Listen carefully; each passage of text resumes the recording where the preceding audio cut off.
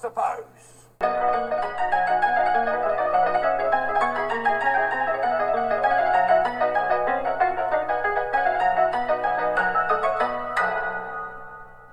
The Cinematic Sausage. Hello, won't you come in? Please, warm yourself by the fire.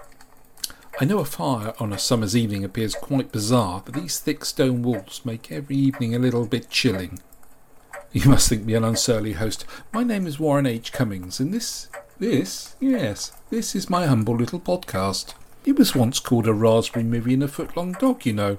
That can be a bit of a mouthful, so I've renamed it The Cinematic Sausage. But the premise is the same, dipping my toe into the world of the silver screen. Drink? I'm afraid I only have red wine. Yes, it is a little darker than usual. Well, so's this edition, really. You see, I'm joined by amateur historian and fellow podcaster Lisa Parker, and she shares her experiences of the adventure, well, the unholy adventure, if you like, she took into the world of Hammer horror films. Believe it or not, Lisa is a relative newcomer to the Kensington gore of the Technicolor world of Hammer horror. So relax. Melt away into the world of hideous monsters, dark villains of legend, and the forgotten art of storytelling without flashes, bangs, and overwhelming music scores. That's it. Just drift away. Drift away. Drift away. Drift away. Drift away. Drift away. Drift away. Count Dracula! Look on me, Dracula. Look on me. And remember.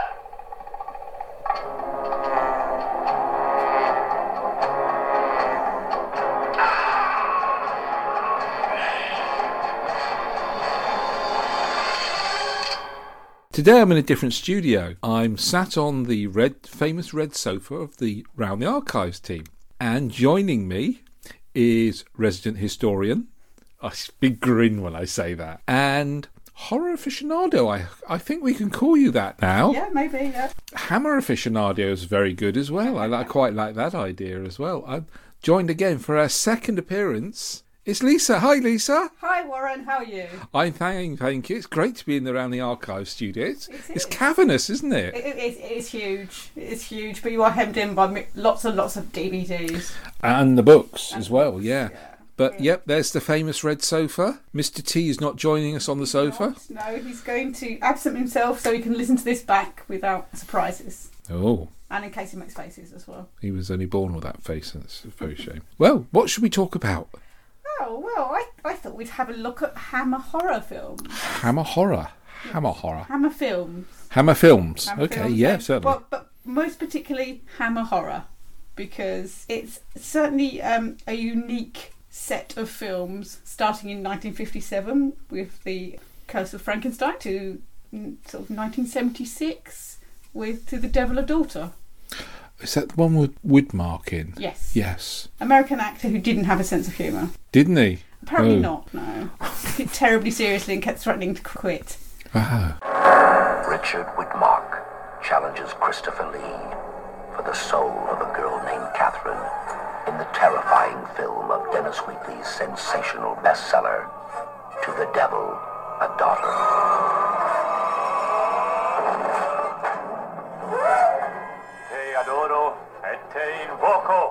They've got Catherine. Yeah. Some American actors, I need to quantify that, don't seem to have a sense of humour. Do you think it's a thing about American actors working in British films and they just don't get the way British films are made because there's such a difference between this sort of Hollywood glittery, I think that's probably it. and then you come along to Hammer films. Yeah. It's not slapdash. You know, they are very well-made films on a very tight budget, but it's perhaps not the way they do it in America. I like Hammer. I like Hammer as well. I mean, they're beautifully shot films.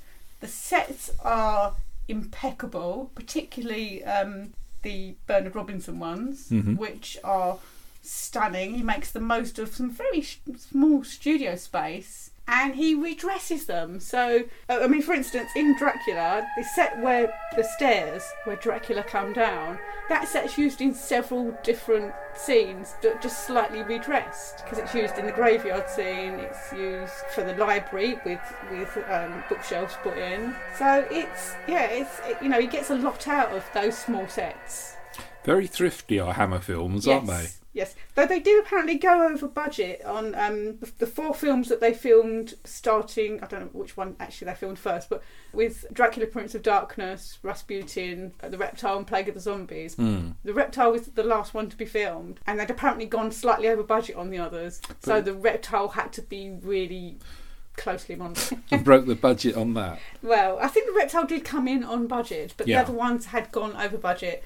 So the idea of doing 4 films back to back to save money using the same sets hadn't really worked for that particular set. Because obviously Dracula, Prince of Darkness and Rasputin share some of the same sets, and the Plague of the Zombies and the Reptile share some sets. Very much so, yeah. So they're basically the same village but with a different name. So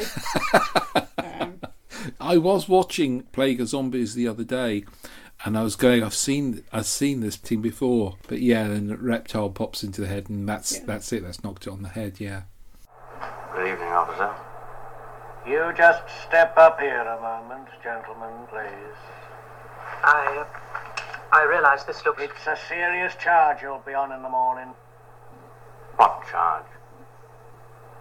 Who might this gentleman be? Sir James Forbes. Good evening, sir. Good evening. What have you been charged with? Body snatching, I should think, sir. I see.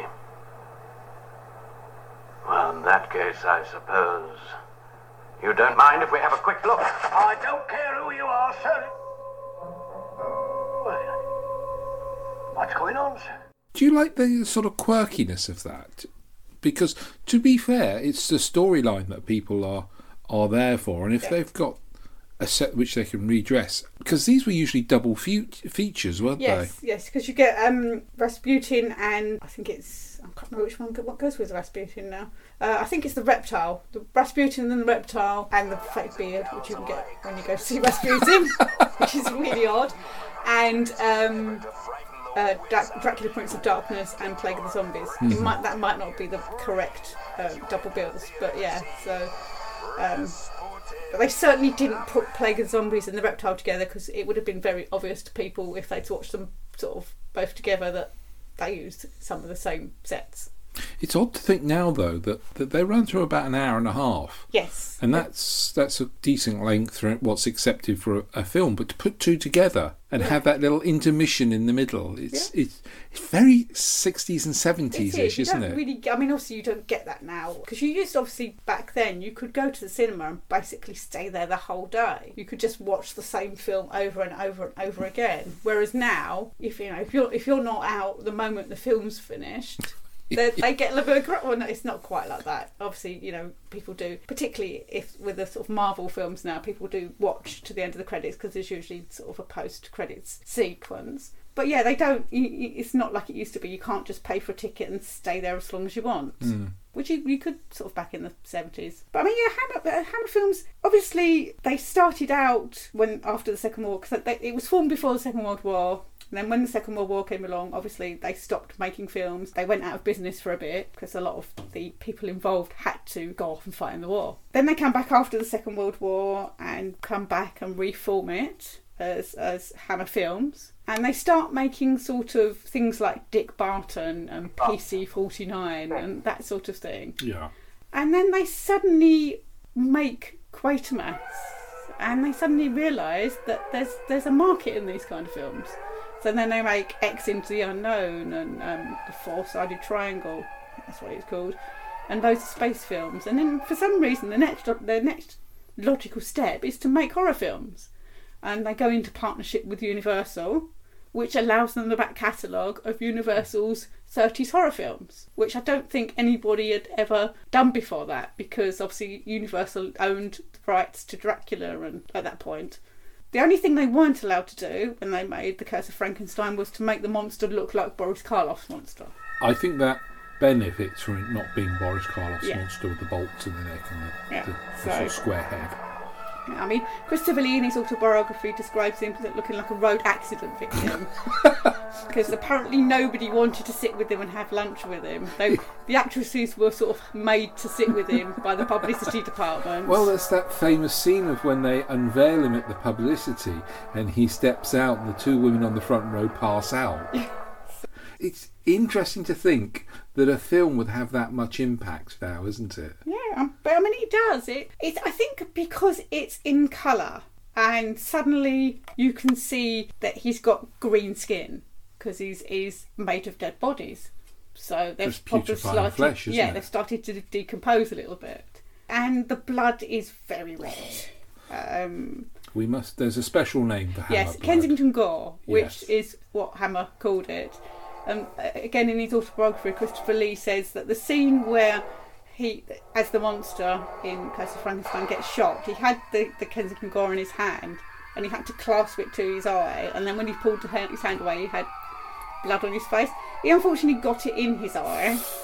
He was a very accident-prone person, but then Yeah. he was very tall. Yes, he So was exceptionally. it must be quite difficult to sort of just move about sometimes without hitting something Yeah. with one of your appendages. So yeah, that had to stop filming for a bit while they, because he let out a shriek, and obviously the monster doesn't make any sound, so they had to take him off and bathe his eye, and he was fine. But he did for a while think he'd lost the sight in that eye because it went into his eye. You got to be over enthusiastic. Oh, So yeah, I one thing I have taken out watching all of these films is I hadn't realised, and it's ridiculous really because I've seen him in other things, but I hadn't realised what a good actor Christopher Lee was, just because of the way he uses his body, particularly in The Curse of Frankenstein and The Mummy, where he has no lines in The Curse of Frankenstein. The Mummy, he has some lines as the priest Carus, yes. but when he's the mummy, he doesn't talk at all, and he does everything with his body. And his eyes are so... Yeah. He's got the most wonderful, penetrating, piercing brown eyes. Well, this is the thing. He has such an ability, whereas they see him as Dracula, as the hypnotic eyes, but where you have him as the mummy, he's got sad eyes. Yeah, they're really sad. Yeah. You can see all the pain and the torment in his eyes. Yeah. I mean, some of that might have been to do with the fact that he had a catalogue of injuries on that film. He really is. He was very accident prone. prone. I mean, to be honest, one of them was due to the fact that when he crashes through the door from the hallway into, I think it's the library or the study. That's right, yes. Somebody bolted it. Oh, grief. And he hurt his shoulder. Cut himself. Well, I don't know if he cut himself, but he got cuts and bruises going through the glass door, the French doors. Yeah. When he's got, because Peter Cushing shoots at him, which obviously it doesn't stop him because he's already, the character is already dead, and you get the little squibs, they burnt him. So he didn't do very well, really, during that. Oh, and he also strained his shoulder carrying the actress in the swamp because he has to carry her with his arms straight out in front of him, because obviously she can't hold on to him because she's meant to be, she's fainted. Yeah. As women always do in these things. So he's carrying her with it just draped over his arms, so he hurt himself then as well. That is actually done by a stuntman, though, and I forget who it is, but yeah, it's a stuntman that does the plunge into the swamp thing as well, because once you get that costume saturated and dirty, you can't really do that again. And wasn't he a few sheets to the wind? Possibly, yes. Might have had a drink at lunchtime. I'm not surprised. Just to sort of, gird it along a little bit. Yeah. That's quite a spectacular ending, though, to that film. It is. I mean, there are various different ways that the monsters, for want of a better word, get killed off. I mean, there is a lot of sort of fires and burning houses, because obviously that's how at the end of The Reptile it gets sorted. I was glad they got the cat though. Yeah. You got the little kitten. Yes. And she rescues. It sounds like a kitten. It might be an older cat, but it's got a very squeaky meow. She picks it up and takes it out, and the cat is fine. But yeah, there are various ways. Possibly the most interesting being Barbara Shelley having her head chopped off at the end of the Gorgon. Oh yes. Even though it's not actually Barbara Shelley at that point, it's because Yes. She actually said to them, Barbara Shelley, she did a few Hammer films and she'd become one of their most popular female stars, and she said to them, because she didn't mind snakes, She said, look, if you want to put a headdress on me with live snakes in, that'll be fine. Wow. I don't mind snakes. And they said no, because obviously the makeup would have taken too long to put on and take off, swapping between the Gorgon character and her, the other version of her character. So they get a different actress in with slightly disappointing rubber snakes. Oh, the stop motion, and then when they're not doing the stop motion, they do, because when they move the head, they look really false, don't they? Yeah. So, they do wobble a lot. But yeah, so because she was apparently a huge animal lover, Barbara Shelley, so snakes didn't bother her at all. I mean, she said, because I saw a documentary with her the other day, and she said, if I found one in my bedroom, I wouldn't like it. But you know, it's like, I don't think anybody would. But if she knew it, she knew they were under control, then she wasn't fazed at all. In fact, there's something about people who appear in the Hammer films. We'll come on to one particular individual who appears in the first one of the Dracula films in a moment. But there's something about the actors, because the suspension of disbelief has to be absolute. Yes. When you do something. But also there's that wonderful angle of falling into the past, because a lot of them are very much Victorian era, aren't they? And it's that kind of wonderful thing that Hammer does well, the horse and cart running through the woods, which are just which they use quite regularly, which are just outside Slough. Yeah, they use Black Park quite a lot. That's it, and it's quite famous for that as well. But you take the first film, very gothic, isn't it? Yeah. You can lap it up even, isn't it? It's beautiful. And there's that wonderful, and we talk about Christopher Lee, that him sweeping, literally hovering down those stairs with that wonderful cape. Yes, yeah. It always makes me wince a bit when he walks down the stairs, because there's no banister, and that's a long cape.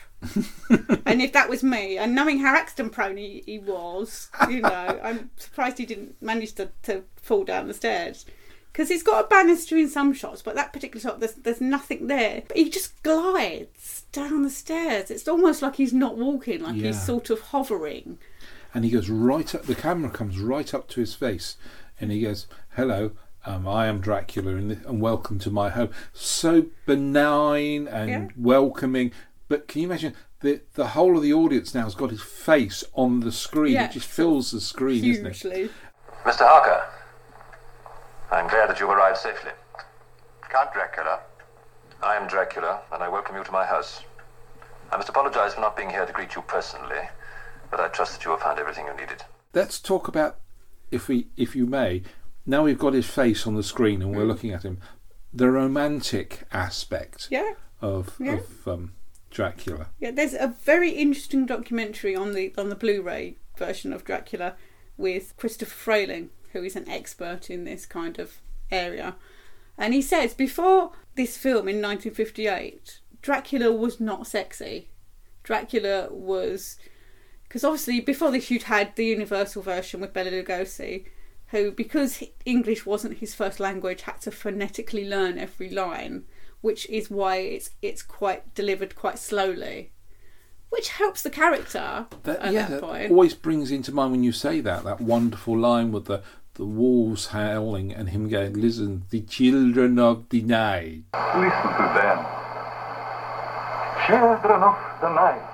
Yes. And that explains why he's pronouncing it quite so clearly as that, yeah. So, and obviously before that you've got Nosferatu, who's sort of... believe me, he's not a sexy figure at all, no. So it's a real revelation, and I think everybody now, when everybody thinks of Dracula now, you think of that sexy vampire, and that is only established in Dracula in 1958. Do you think that sex appeal comes from Christopher Lee himself? I think it partly comes from Christopher Lee, because he's a very attractive man, and he's about 35 at this point, so he's at the height of his sort of... I thought you were about to say 35 feet. Well, he's very tall, he's not that tall though. So, yeah, and I think it's just the way they shoot it, and the music adds to it, because James Bernard, the composer, apparently was asked to compose sex music for Dracula. To ramp up the sort of tension. And also there's that shot of when he approaches Mina in her bedroom, and they obviously changed the angle of it because the censor said you can't do that, that's too much, and she's really surrendering herself to him. She's visibly enjoying it's on a plate, isn't it? Yeah. And as somebody says, she's surrendering herself to in essence is what is a rape. It is, in that context, it's slightly dodgy, but you've also got the fact that she's married to Arthur, Homewood, her husband, played by Michael Gough, is a bit of a stuffed shirt. And has obviously... Yes, that's the one I alluded to earlier. And yes. has obviously never treated her as a desirable woman Yes. in her life. So suddenly this sexy, dark, attractive man comes along and treats her like a sexual woman, and she really likes it. So, because there's the scene where after she's gone off and met Dracula, none of which you see at that point, she comes back and there's a visible change in her. And none of the men in the room, which is obviously Michael Gough as a husband and Peter Cushing as Van Helsing, pick up on this. She's glowing almost, She isn't is she? glowing. Yes. She's obviously had a She's very like- nice time.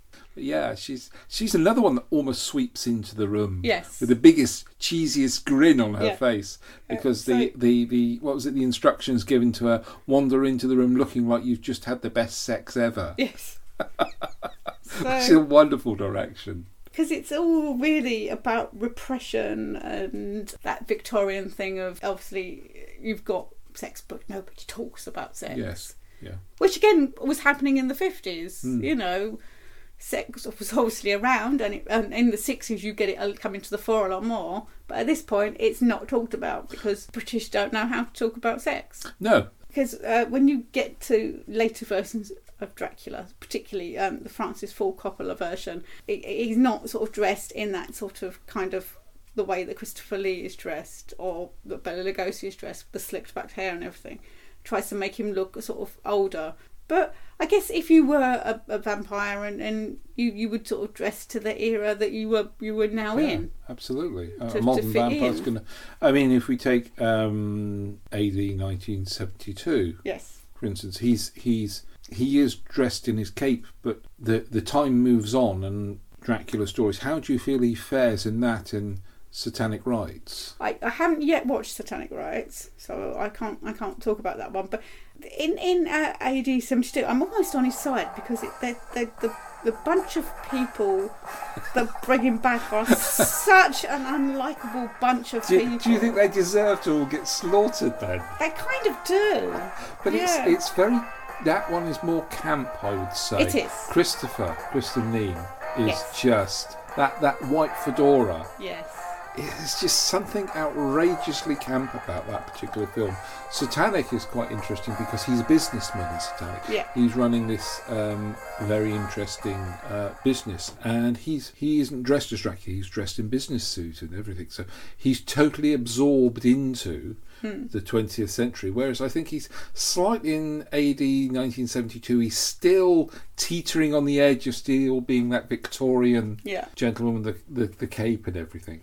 Now, we've talked about Christopher a lot. Yes. Peter. Oh, Peter Cushing. Peter Cushing is So a lovely. revelation because the only thing I'd really seen Peter Cushing in before was the two Dalek movies and his version of Sherlock Holmes in the 60s. And Star Wars. None of which is he required to have any action. And I hadn't realised what an action man he is, particularly in Dracula. You know, because you've got that scene where he's jumping over the banister, running up the stairs when he runs along the table and pulls the curtains down. He's no young buck in that either, And is he? I mean, he's in his mid-40s, but he's it's just like, wow. I hadn't realised that he was that kind of actor. It's so physical. And I have yet to see him give a bad performance in anything. He's just... Whatever he's doing, doesn't matter how bad the script is, and sometimes the scripts are not great. Yes. Some of the lines are not brilliant. I suggest you don't watch The Blood-Pleased Terror. This is what he admits that this is his film. He could read the telephone directory. And he's just Yeah. so lovely. Oh, he's such a gentleman, isn't He he? is.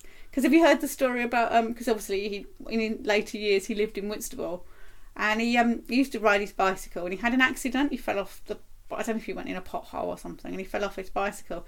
And while he was on the ground, somebody asked him for his autograph, which is possibly slightly inappropriate at that point. And he's like, yes, dear boy, would you like it in blood?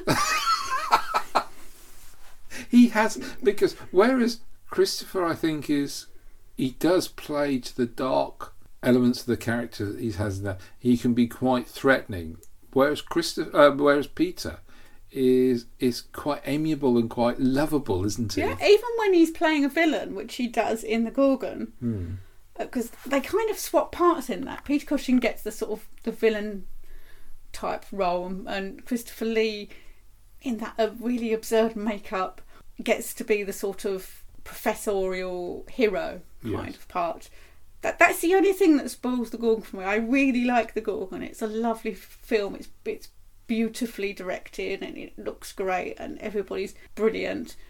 But for some reason they decide to make Christopher Lee look about 20 years older than he actually is. And it's kind of odd. There is a problem with wigs sometimes, because I did find that with Michael Ripper a bit, that he did keep getting slightly dodgy wigs. Very dodgy wigs, yeah. Particularly in Captain Clegg. And that's another great film. I loved Captain Clegg. It's a wonderful film. It's beautifully directed. I've never seen the camera move so much in a Hammer film, because you get the high shots and you get low shots and you get going through grass, and it's the camera's constantly on the go in certain things. But then you come back and you see Michael Ripper in that wig and you're like, oh. But isn't that the one where Peter Cushing has a curly wig? Yes, his wig's not brilliant either. No, I have to very say. weird. And seeing Peter Cushing with a curly wig's quite odd. Yeah, it's got this sort of weird little sort of page boy cut, hasn't it? Yes, yeah. Which doesn't really suit him, but it's meant to be the sort of historical But era. it made him it's look in. younger, actually. It did make him look younger. Yeah. And the sad thing with Peter is that you can tell when you're watching the film when he's come to that traumatic part of his life. Yes. Because he becomes very grey, very gaunt, doesn't he? Yeah, he gets increasingly thinner, yes. And it's very worrying, isn't it? It is very worrying. I mean, it's not like he's a beast to start with. No. You know. He's not a sex symbol either, really. No. He is there to be the sort of if you've got a problem or a question, you go to his character to ask them, because he's a sort of professor. He knows everything. But he's definitely not. But however, if you look, turning the coin, you look at his Frankenstein. Yeah. Oh, he is devious. He is. He's really, yes. We've discovered the source of life itself, and we've used it to restore a creature that was dead. Now, this is a tremendous discovery, but we mustn't share it yet. We must move on to the next stage. I have a slight problem with Curse of Frankenstein in the fact that it takes almost half of the film before you actually get the monster. Oh, we have to have Melvin Hayes and things, don't we? Yeah. I mean, I get what they're doing. They're building up the tension, but I would suggest it possibly takes too long to get to the sort of action in that one. Out of all of the franchises, I think the franchise one, the Frankenstein franchises are more plodding than the other storylines. I was watching Frankenstein Creates Woman. Mm-hmm. That seemed interminably slow. And now, I compared to nowadays, yes, all their films could be seen as plodding and so. However, they have a lot of insight in the films. They have a lot of development of characters in films. But with the Frankenstein ones just seem to be a little bit more slower than the rest. Yeah, I mean, I would argue that Dracula is you get the action pretty quickly in that, and it moves along at a really good pace. I think that is the exception to the rule. When people say films from the 50s and 60s are slow, that is the exception, because that bowls along. Yeah. Dracula, but yeah, some of the Frankenstein films are a bit ploddy. I only watched 2 out of the set of those, because I haven't got all of them. But because I did The Curse of Frankenstein and I did Revenge of Frankenstein, which is different. Yeah, it's yeah, it's the monsters aren't the same. No. The monsters actually are quite tame in those, aren't they? Yeah. Appearance-wise. Anything after Christopher Lee then does become rather tame, doesn't it? It's not as horrific, that one. Because he creates this sort of, because he's got the sort of hunchback assistant in that one, isn't it? And he creates him a new body. Yes. Because he says I mean, it's slightly. I did watch it thinking this is slightly sort of dodgy, because you get a bit of eugenics in there, don't you? The fact that he's got a crooked body, but his mind is superb. Yeah. But then when he transports his brain into this good-looking body, it starts to corrupt the body, and you're like, so you're saying that disabled people, it's kind of almost saying that it's, you know, if your body is crooked, then your mind is crooked. Yeah. Which is not always a great sentiment, but it's an interesting film, and Peter Cushing is again superb, and you've also got Francis Matthews in that. Yes, like Francis. Very young and very sort of keen to be involved. Yeah. And then you get the sequel to, well, it's not really a sequel, it's a follow-up to Dracula, which is The Brides of Dracula, which is a good film apart from the actor playing the vampire, who is not great, not really I don't know whether he's not suited or he just doesn't look the part. Because he's a blonde actor, maybe it doesn't work well. I think you're looking at having a dark actor, because it's those that emphasises the sinister looks, and I don't dark, and that the dark thing goes back to the romance thing as well. I think but I don't think blonde is right for a vampire. I just don't think it really works. Too friendly, do you think? I don't know whether, maybe it's just that the actor's not very good in this particular part. Well, yeah, that's true. So, and if you're in the shadow of what's gone before, yeah, it must be very intimidating to follow up from Christopher Lee, because Christopher Lee is so good. But again, you get Peter Cushing leaping about at the end of that and swinging over things, and you know, it's like, oh God, like Peter Cushing, the action hero. It's amazing. Yeah. I remember Peter Cushing being this frail old man, and then and then you see that and you're like, oh, actually, he bounces around like a 2-year-old. Then you imagine him in slippers wandering around the Death Star. Yes. O Karnak, through me, guide this thy servant on his appointed task. Go now. Go and destroy those who desecrated the tomb of our princess. Those unbelievers who gazed upon her long dead face. Go, and let the spirit of Karnak, our god, go with you. I watched the first 2 Mummy films, so yeah, I think out of those, the first one is probably the slightly better one, just because of what's involved in it. But you do get that extraordinary speech by Peter Cushing about foreigners, and you're like, oh, okay. Is that speech more of a Victorian attitude, would you say? Possibly, yeah. I mean, it's almost look what the British Empire has done for you, isn't it? Yes. We've civilised you. And you're like, hang on a minute. So, yeah, we've civilised you, and what we come along and do is dig up your past and steal everything. Stick it in our museums, yes. And not let you have it back again. No. And obviously then you get the Curse of the Mummy's Tomb, which is interesting. That hasn't got any of the regulars in. So no Peter Cushing, no Christopher Lee. I don't think I've seen this one. You have got Michael Ripper in there. Playing an Arab, which is odd because he's got very blue eyes. Right, okay. And John Paul is a policeman. Not playing it like John Paul for once. Really? Actually giving was he wearing a polo neck by any chance? No, he was giving a performance. But yeah, that's an interesting one. It's quite fun. I haven't watched any of the other Mummy films yet. I will watch, because obviously you've got Blood from the Mummy's Tomb, which is Valerie Leon, isn't it? So, yes, being voluptuous, yes. I think, yes. Yes, she's good at that. She's very good at that. She has the right accoutrement. She does. And then and obviously Christopher Lee comes back in Dracula, Prince of Darkness. And I know you have slight issues with the way he's not with the manner he's brought back but with the sheer amount of Kensington on the show. There's in that scene. Far too much Kensington going on there. It's like somebody pouring a bucket into that. Documentary on the Reptile disc. And even Mark Gatiss says that scene sticks in your mind because there's so much blood. Yeah. I think it's probably because the first time I saw that I'd never seen the representation of so much blood. And there's that sudden, I was going to call him lurch then. Yeah. He sees his manservant slash across, don't you? And then you suddenly cut and it just pours out. And I'm thinking, Probably, yeah, because the entire contents are going to come out and it's not under pressure, is it? But I remember that being about 12, seeing that film, and really influenced by the amount of Kensington coming up, because it sounds like someone's filling the bath up. And then you get another a lovely thing that Christopher Lee always does when he's playing Dracula, because Philip Latham, who's his manservant Clove, goes and gets Barbara Shelley and says about something's happened to your husband. Yeah, basically you killed him, but it doesn't say that.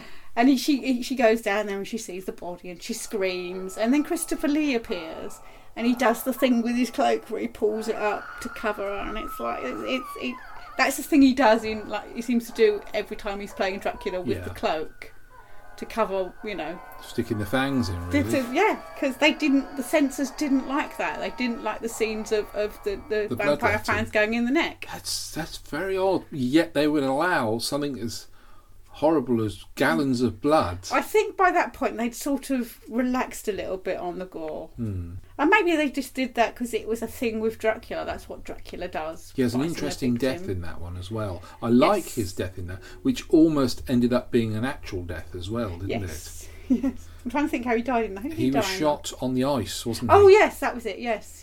Yeah, he falls through into the water, doesn't he? Yeah, and the stuntman who was playing him, they didn't put the oxygen container in a readily accessible area. Oh, gosh. And when he pivots on the false ice and goes into the water, it closed up, and he nearly didn't have time to get the respirator on underneath so he could breathe.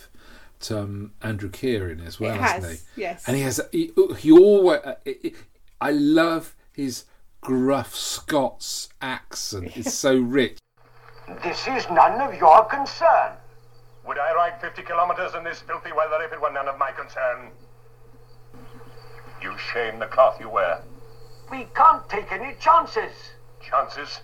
What chances? This child died. You understand that, man of God? She died. Nothing more. You can't be sure. Of course I'm sure. And he's playing a monk. Yeah. Carrying a rifle, gun-tooting monk. Yes. He is good. He is great in that. And you get that transformation for Barbara Shelley's character in that, where she goes from being this prudish Victorian who doesn't approve of anything to this sort of voluptuous vampire. Yeah, and then into that ghastly creature that she becomes, because when they got her held captive to put the stake in her heart, she knows what's coming. Yeah. And she's the beast in the corner. Yeah. She's fighting all the time. And apparently that scene was quite difficult to do because she had a bad back, so they couldn't pull her around. She had to do it. She had to do the movement for what movement she could do. And she also said in the interview I saw with her the other day that she only had a few seconds, because obviously you've got the shot of the stake going in, then it cuts away.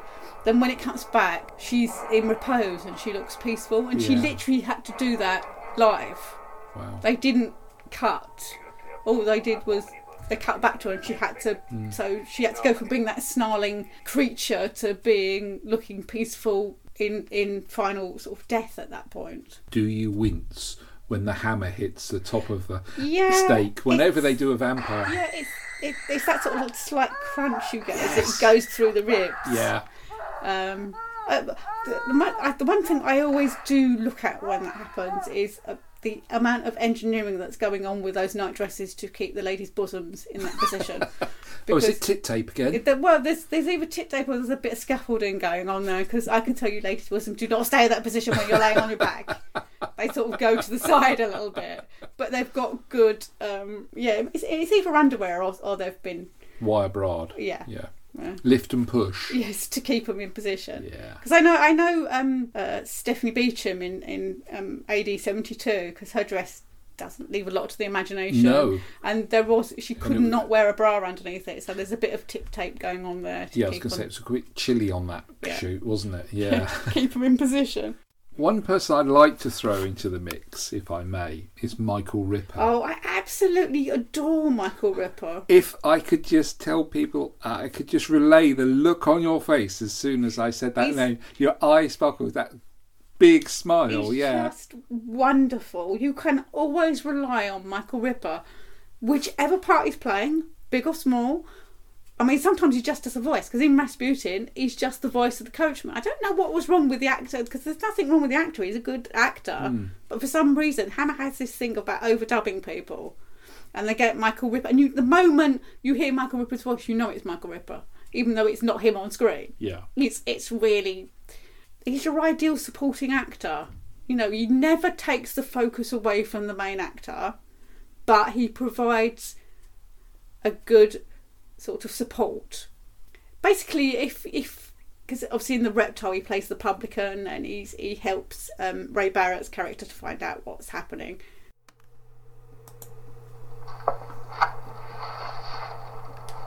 Now look there. What do you make of it? Looks like a bite. It's 2 bites, isn't it? Perhaps an animal with 2 teeth, fangs. It's possible. Do you know what I think we should do? What? Have a look at your brother. And if you wanted somebody to help you, it would be Michael Ripper, because he is, unless he's playing a villain, of course, in which case maybe you don't want him. Reliable, because he's sort of in Captain Clegg. He's Peter Cushing's sort of right-hand man, isn't he? And keeping sort of the other villagers in control. Because you've got, I'm trying to think, Martin Benson's character, who's the publican, who is at various times hysterical and doesn't want to take part in the sort of smuggling anymore, and he sort of keeps him under control and like, no, you keep your mouth shut. Is that and all Patrick this. Allen who's Yes, in charge Patrick of the Allen's- soldiers? Yes, it's very odd watching Patrick Allen in a film, because his voice is very distinctive, and obviously in the 80s he did a lot of adverts. Yes. So you just think, you're like, oh, he's going to talk about double glazing in a bit. Going to fly past in his helicopter. Yeah, so he's a little odd watching him. But obviously in Captain Clegg you've got Oliver Reed. Wow, what is Ollie like? Because I'll be fair, I have not, and I should do. I want to see Werewolf. It's sat on my shelf, so I've never got round to watching Werewolf. I've not seen that one, but Ollie Reed in those films, he's is great. Just, He's absolutely, because this is quite close to the start of his career. Yeah. So it's perhaps before he gets too much into the sort of drinking too much alcohol. And I played the unfortunate creature heading towards a tragic end.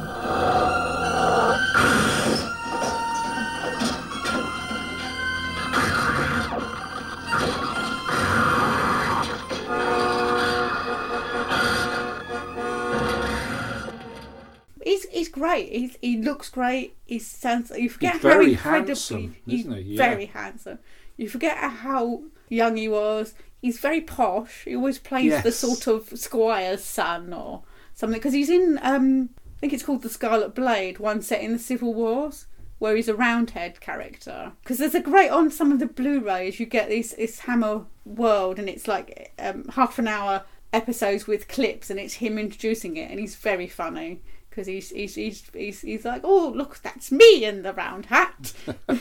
He's very dry, isn't he? He is. But he's a wonderful. You just forget how wonderful his acting was. Yeah, he was a really good actor. And again, it's another unfortunate case of the pressure getting too much and turning to the to drink. Because he had the potential to be a classic actor along the lines of sort of Laurence Olivier, and I just don't know whether he could take the pressure of doing that. But yeah, no, he's really very good in that. Because you've also got sort of Milton Reed in that, or as to give him his full title, Milton Gaylord Reed, which is an unfortunate name to be given by your parents, but there you go.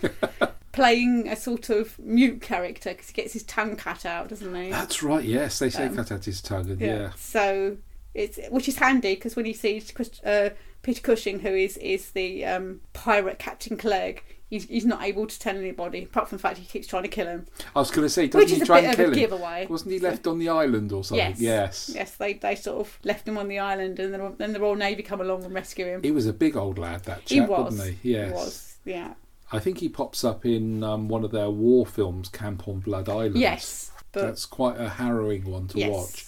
Because that was the flexibility a lot with Hammer was, yes, they're known for their main showcase, which was Gothic horror, but they would every so often they'd slide off into interesting aspects where, yes, we had the Quatermass experiment, starting off the first ever X-rated movie over here, and they did that series, didn't they, of the Quatermass films, and then they did comedy dramas. Yeah. Yeah, they did On the Buses. Oh, please, no. Oh, yes. Yeah. They did things like On the Buses. And that's quite odd, considering you think one week you're sticking a stake through somebody's heart, and the next one you're going, it's just such a shows their flexibility, really, doesn't it? Yeah. Have you talking of dubbing? You mentioned dubbing earlier, and Patrick Allen. Mm-hmm. Have you ever seen The Devil Rides Out? I haven't. No, and it's I know was possibly one of Christopher Lee's favourites. That and Rasputin, because he got to do something a little bit different. I think that was the thing with Christopher, because after a while he did tire, and you don't blame him. Well, I mean, it's like he only gets 13 lines in Dracula. Really? Is it as few as that? And after that, he doesn't really talk at all in any of the films. So I can imagine it must be. It's not the greatest acting sort of experience, really, just to come along and hiss a bit and then get staked or sound like an angry cat. Or fall through the ice, or whichever version of however they're going to kill him off this film. I mean, that's why I've still got about three or four of the Dracula films to watch. So, but I thought I'd branch out into some different kinds of films just to try and experience as much as the different kind of things Hammer did. Because, as I said to somebody, there's only so many Frankensteins and Draculas and mummies you can watch before it becomes a bit sort of samey.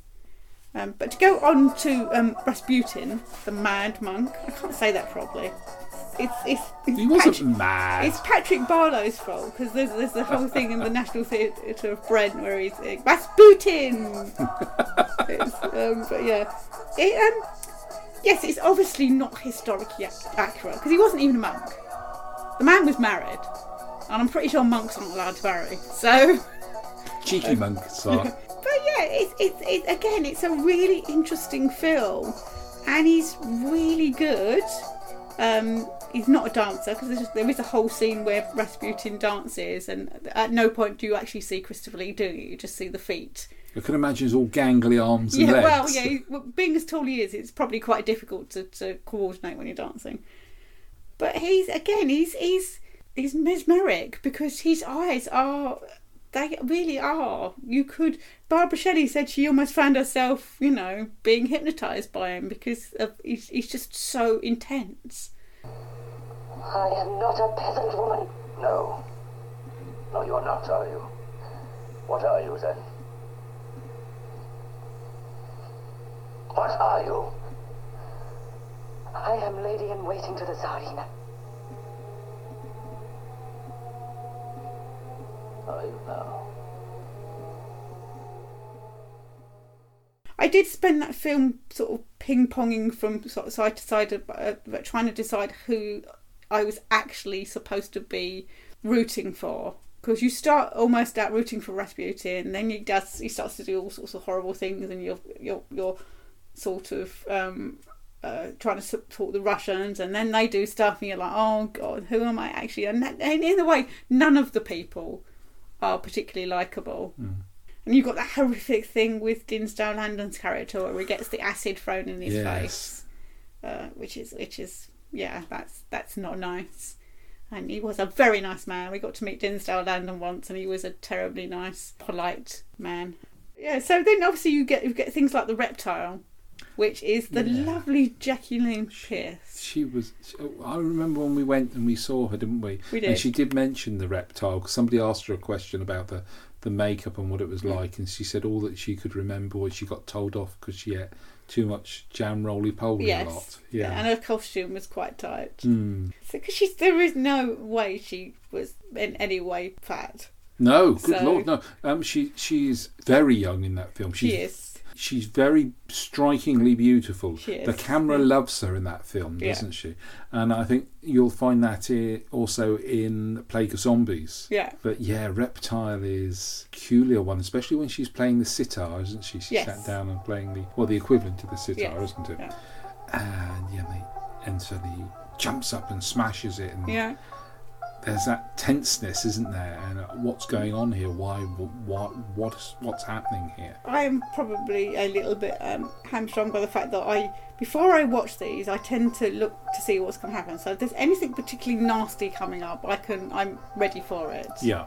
But it does mean I do find out a lot of plots. But obviously, in The Reptile, I kind of knew that she was this sort of weird snake woman character. It's almost a female vampire, wasn't it? In a way, yeah. It's just really odd. Obviously, it's really difficult to make a human being look like a snake. Yes. So it's possibly not the best makeup. It's very good makeup, but it's possibly not the most... I was going to say realistic. I mean, that's the wrong word, because what would like a human snake look like? Who knows? But yeah, she's very good in that, and she's very likeable, the character. And again, it's another one that doesn't have any of the sort of major Hammer stars. So no Peter Cushing and no Christopher Lee. John Laurie, though. But you've got John Laurie, you've got Michael Ripper. Yeah. And you've got Ray Barrett, who is very good. I don't like the way, however, that the disease, once they're bitten by the venom, affects them. That is quite... It's quite nasty. Yeah. There's a lot of shaving foam involved. There is a lot of shaving foam involved. Yeah, there's a lot of frothing at the mouth.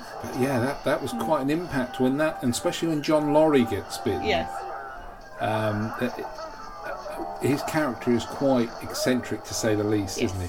And I think actually his character plays up his eccentric side. Yes, to get out of sort of stuff he doesn't want to do. Yeah, that brings me on to something else about the horrific side. And you touched upon it there about you looked into what was coming. Yeah. How did you find the Hammer shocks? Was there something that really stands out in one particular instance? I'm trying to think now, because I'm dreadful that I do spoil them for myself by looking to see what's coming, so that there's a few jumpy bits because I can jump anyway. Somebody can just make a noise when I jump. It's ridiculous. I can go through a door and jump because there's somebody on the other side. I mean there's a bit in that one with the stuffed snake bit where it doesn't even rear towards the camera. It's like the camera goes up to it, but it looks like it's going to strike. But obviously it's on like a rocker thing, isn't it? That made me jump. A lot of time it does help the fact that when I watch these films, Martha, my cat, is sitting on my lap. So I have this little purry warm thing sitting on me, which is very soothing. Aww. Or a hot water bottle to cuddle. Never underestimate a hot water bottle. I think as they go on, the Hammer films, they get increasingly to try and compete with the horror films that are coming out. Possibly more. I haven't actually seen To the Devil a Daughter, but I know there's some nasty bits in that.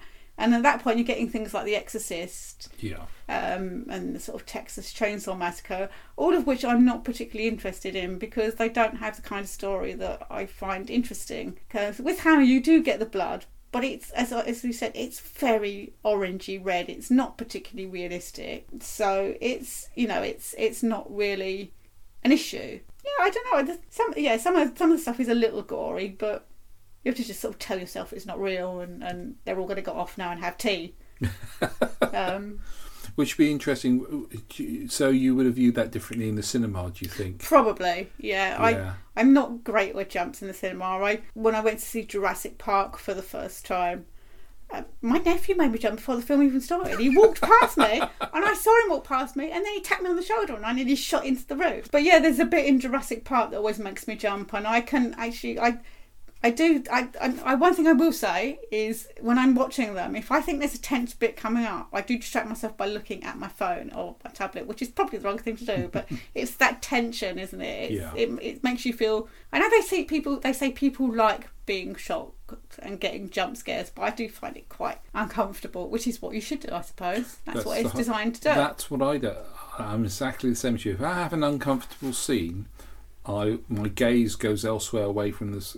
I can hear it happening, I just don't want to see it. But I mean, the last of the Hammer films that I've watched to date, because I hadn't got round to watching Plague of the Zombies yet, that's on the list. For a treat there. Yeah. I wanted to watch a black and white one, And I've got a couple of black and white ones in the collection, but I decided that I'd watch The Shadow of the Cat, which is not really a horror film. It's more of, or if it is, they describe it as an old dark house film. So it's more psychological, but it got a great cast, and it's shot in black and white, even though it's in 1961, maybe 1961. So it's after sort of Dracula and The Curse of Frankenstein, which were in colour, but I think they wanted to do it a little bit more on the cheap, and they could do in black and white. But I guess that would limit it to the amount of cinemas you could put it out to, because by now people are starting to expect colour films. But yeah, it's Andre Morel and Barbara Shelley, and Andre Morel basically gets his butler to murder his wife because he wants her money, and her pet cat watches this and becomes bent on revenge. And in a way it's a little bit silly, because everybody gets increasingly scared of this slightly tubby, innocuous cat. But it's shot really nicely. I mean, it's directed by John Gilling, who also rewrites the script a little bit, because first of all, the original writer George Baxt wrote it so that you never see the cat, hence The Shadow of the Cat. Yes. But they rewrote it so that you see the cat. But you get shots from the cat's point of view with a slightly distorted lens, which is nice. And I was firmly on the side of the cat. Because they're all extensively nasty people. Because you get William Lucas in there as well, and Richard Warner. Yeah, they're all trying to catch this cat and kill this cat. And I mean, the cat is far smarter than any of them. It outsmarts them all. Yeah, even at the end, when half of them have been killed off in various ways, not exactly by the cat, but they have accidents while they're trying to catch the cat. And Barbara Shelley, who is the niece of the old lady, gets the house. She leaves the cat. She sells the house and leaves the cat there, so I'm not even on her side either. But then a new family move in and they look after the cat.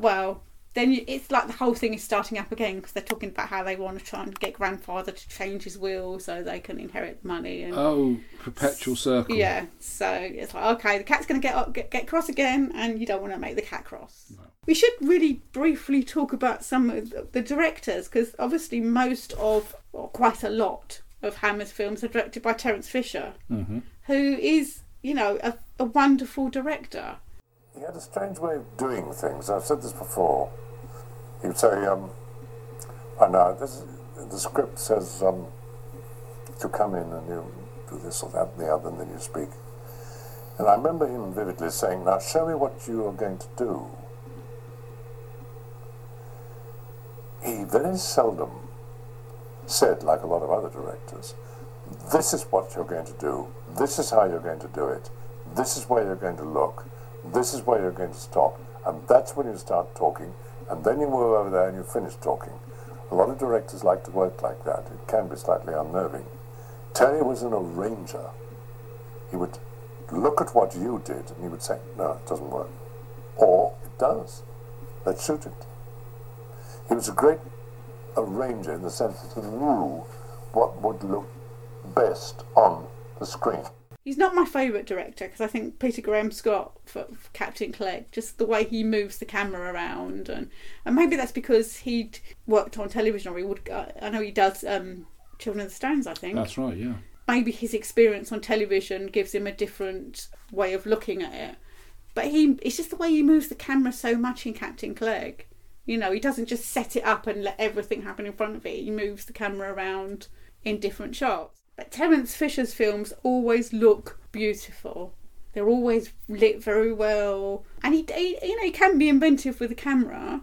And apparently he was a really nice man, because I know Janina Fey, who's in Dracula, said that, he'd sit her on his lap, look at her comics, and, he'd treat her quite well. He's not just like another child actress to do her bits and get off the set. Because obviously child actresses and actors always hold up things, because you can only do so many hours. You've got to have a tutor on there to make sure they don't miss out on their schooling. So it's probably an expensive thing to have a child actor. But you also get sort of like Don Sharp, who directs Rasputin. John Gilling, I say, he directs a few, because he directs the Reptile and Plague of the Zombies. Well, because they have a very similar sort of ilk about them, and a particular style that is clearly his, because they're very similar in the way they're shot and framed. None of the films are badly directed. You can always guarantee that a Hammer film will look good, and it will be interesting, and the acting is mostly good. Michael Gough might be an exception to that because he seems to think it's beneath him, and he's not taking it as seriously or not giving his best as the others. And also you get that little bit as well with Robert Urquhart in Curse of Frankenstein, that I think he thinks the material is beneath him. Yeah. And you sort of say, hang on a minute, you look at Peter Cushing. Peter Cushing is giving it 110%, and you need to sort of take your cue from Peter Cushing. But these are very much issues that are at the beginning of Hammer's reawakening of the horror idea, isn't it? Yes. They are the first modern horror films, these films, and in colour as well. And people wouldn't have seen these things in colour. They also wouldn't have seen some of the shots that are in them, because you do get, as I say, the monster being shot in the eye in Curse of Frankenstein, and that would have probably been off camera before. So it is, compared to today, it's nothing really. But for the time, it was probably quite shocking and quite violent, which is why they all get an X certificate, so that children couldn't go to see them until the 70s, when the BBC showed them on a Friday night. And we all watched them. And you all watched them. So and thought they were great, and still think they were great. Yeah. So what would you say then is your group of favourite Hammer films? Because it must be I think it's unfair to tie any singular film down, because there are so many genres of the horror aspect of Hammer. But which particular films stand out for you? Well, Dracula stands out because it's outstandingly good and very well acted and well shot. I like The Gorgon because, in a way, it's almost a romance with a little bit of horror tacked onto it, because it's ultimately a very sad story. The fact that Barbara Shelley's character and Richard Pascoe's character, who have fallen in love, both end up dead at the end. It's almost like Romeo and Juliet, but not with the sort of suicides. All of them have something to recommend them, but my favourites would be Dracula, The Gorgon, and Captain Clegg, I think. Yeah. But I do like the Mummy films as well. They're immensely fun, and I will be watching The Mummy's Shroud and Blood from the Mummy's Tomb at some point. I quite like the first Mummy film. That's one of my favourites. That is very good, and it is obviously the best of the versions. The bit where Peter stabs Christopher Lee in the stomach with the spear, and he snaps it off, and things like that. It was quite good fun. And that came from a suggestion from Peter Cushing, because you've got that poster, and on the poster it's got the shaft of light going through his stomach. It's like, well, what if I stabbed him in the stomach with a spear, and then you'd get that. Yeah. So he's, it's like Peter Cushing has gone away and thought, hang on a minute. So why does he look like that? How can we make that happen and show the audience at home? And he was responsible for the running along the table in Dracula, and pulling the curtains down. Yeah, and the making the cross with the two... with the candlesticks. Yeah, and that is, as we say, that is so immensely physical. Yeah. Yeah, I mean, and of course you've got the end of that film was edited. It's now been restored, if you've got the Blu-ray version. Oh, yes. Because where Christopher Lee's Dracula tears his face away, the censors went, no, that's far too graphic. And the fact we have Blu-ray now accentuates the quality so well. Yeah, I mean, I have a Hammer DVD box set, which I bought a few years ago. But I'm slowly replacing a lot of the films on there with Blu-ray, just because the fact is, not only the fact they look a lot better, you've got so many great extras on there as well. Blu-rays, as well as the fact that the films look so much better, are worth it for the extras as well. Yeah, it's interesting to hear about what was going on behind the scenes. Not all of it good sometimes, but mostly they seem to have got on very well.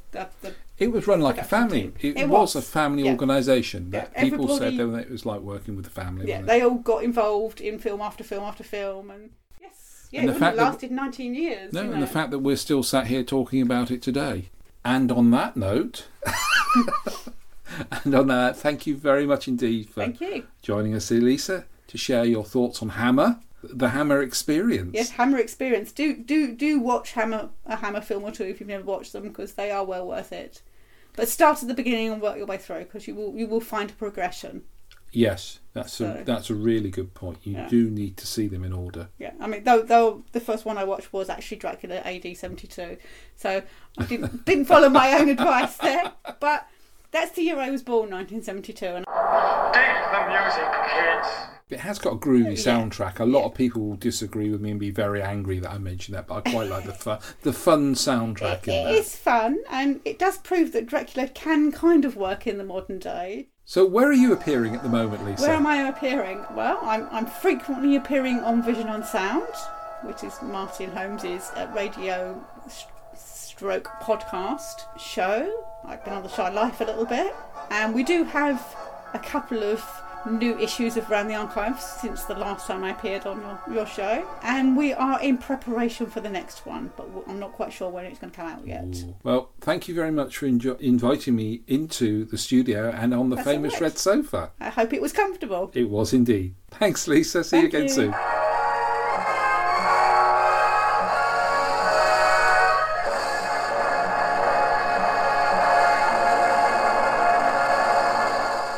You've been listening to The Cinematic Sausage with me, Warren H. Cummings.